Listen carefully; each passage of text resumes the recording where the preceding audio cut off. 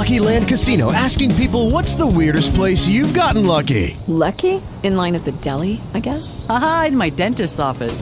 More than once, actually. Do I have to say? Yes, you do. In the car before my kids' PTA meeting. Really? Yes. Excuse me, what's the weirdest place you've gotten lucky? I never win and tell. Well, there you have it. You can get lucky anywhere, playing at LuckyLandSlots.com. Play for free right now. Are you feeling lucky? No purchase necessary. Void where prohibited by law. 18+. Terms and conditions apply. See website for details.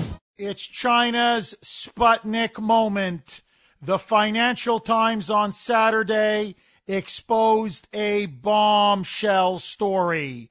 In August, while our military was presiding over the disastrous botched withdrawal in Afghanistan, Communist China now achieved a major accomplishment.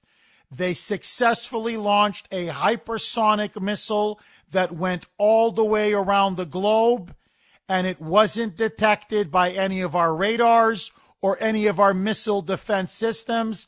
In other words, in the missile race, China, like Sputnik under the Soviets in the 1950s, has now gained a massive strategic advantage.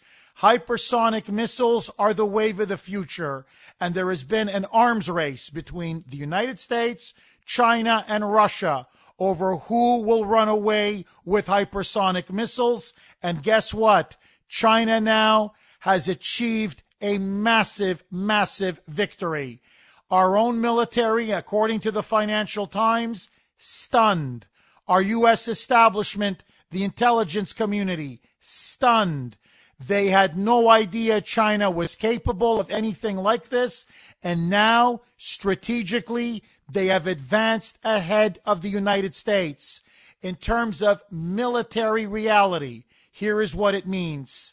China now has a missile that can fly at a low orbit, that can evade all of our missile defense systems, and now can actually change and be maneuvered to a different target while in mid-flight. Radically different missiles, which have a high arc, go into space, and then land and hit their intended targets. They can be identified and intercepted by our missile defenses. Hypersonic missiles are almost impossible to identify and to intercept.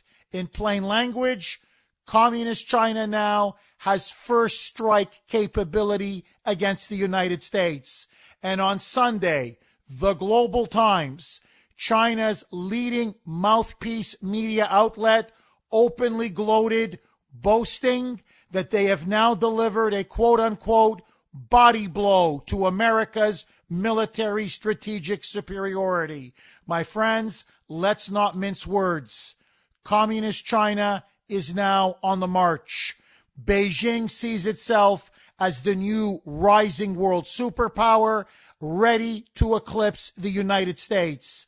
And what is amazing is that Joe Biden and the entire fake news media complex are acting like nothing happened. Imagine Sputnik in the 1950s, when the Soviets sent the first satellite into space.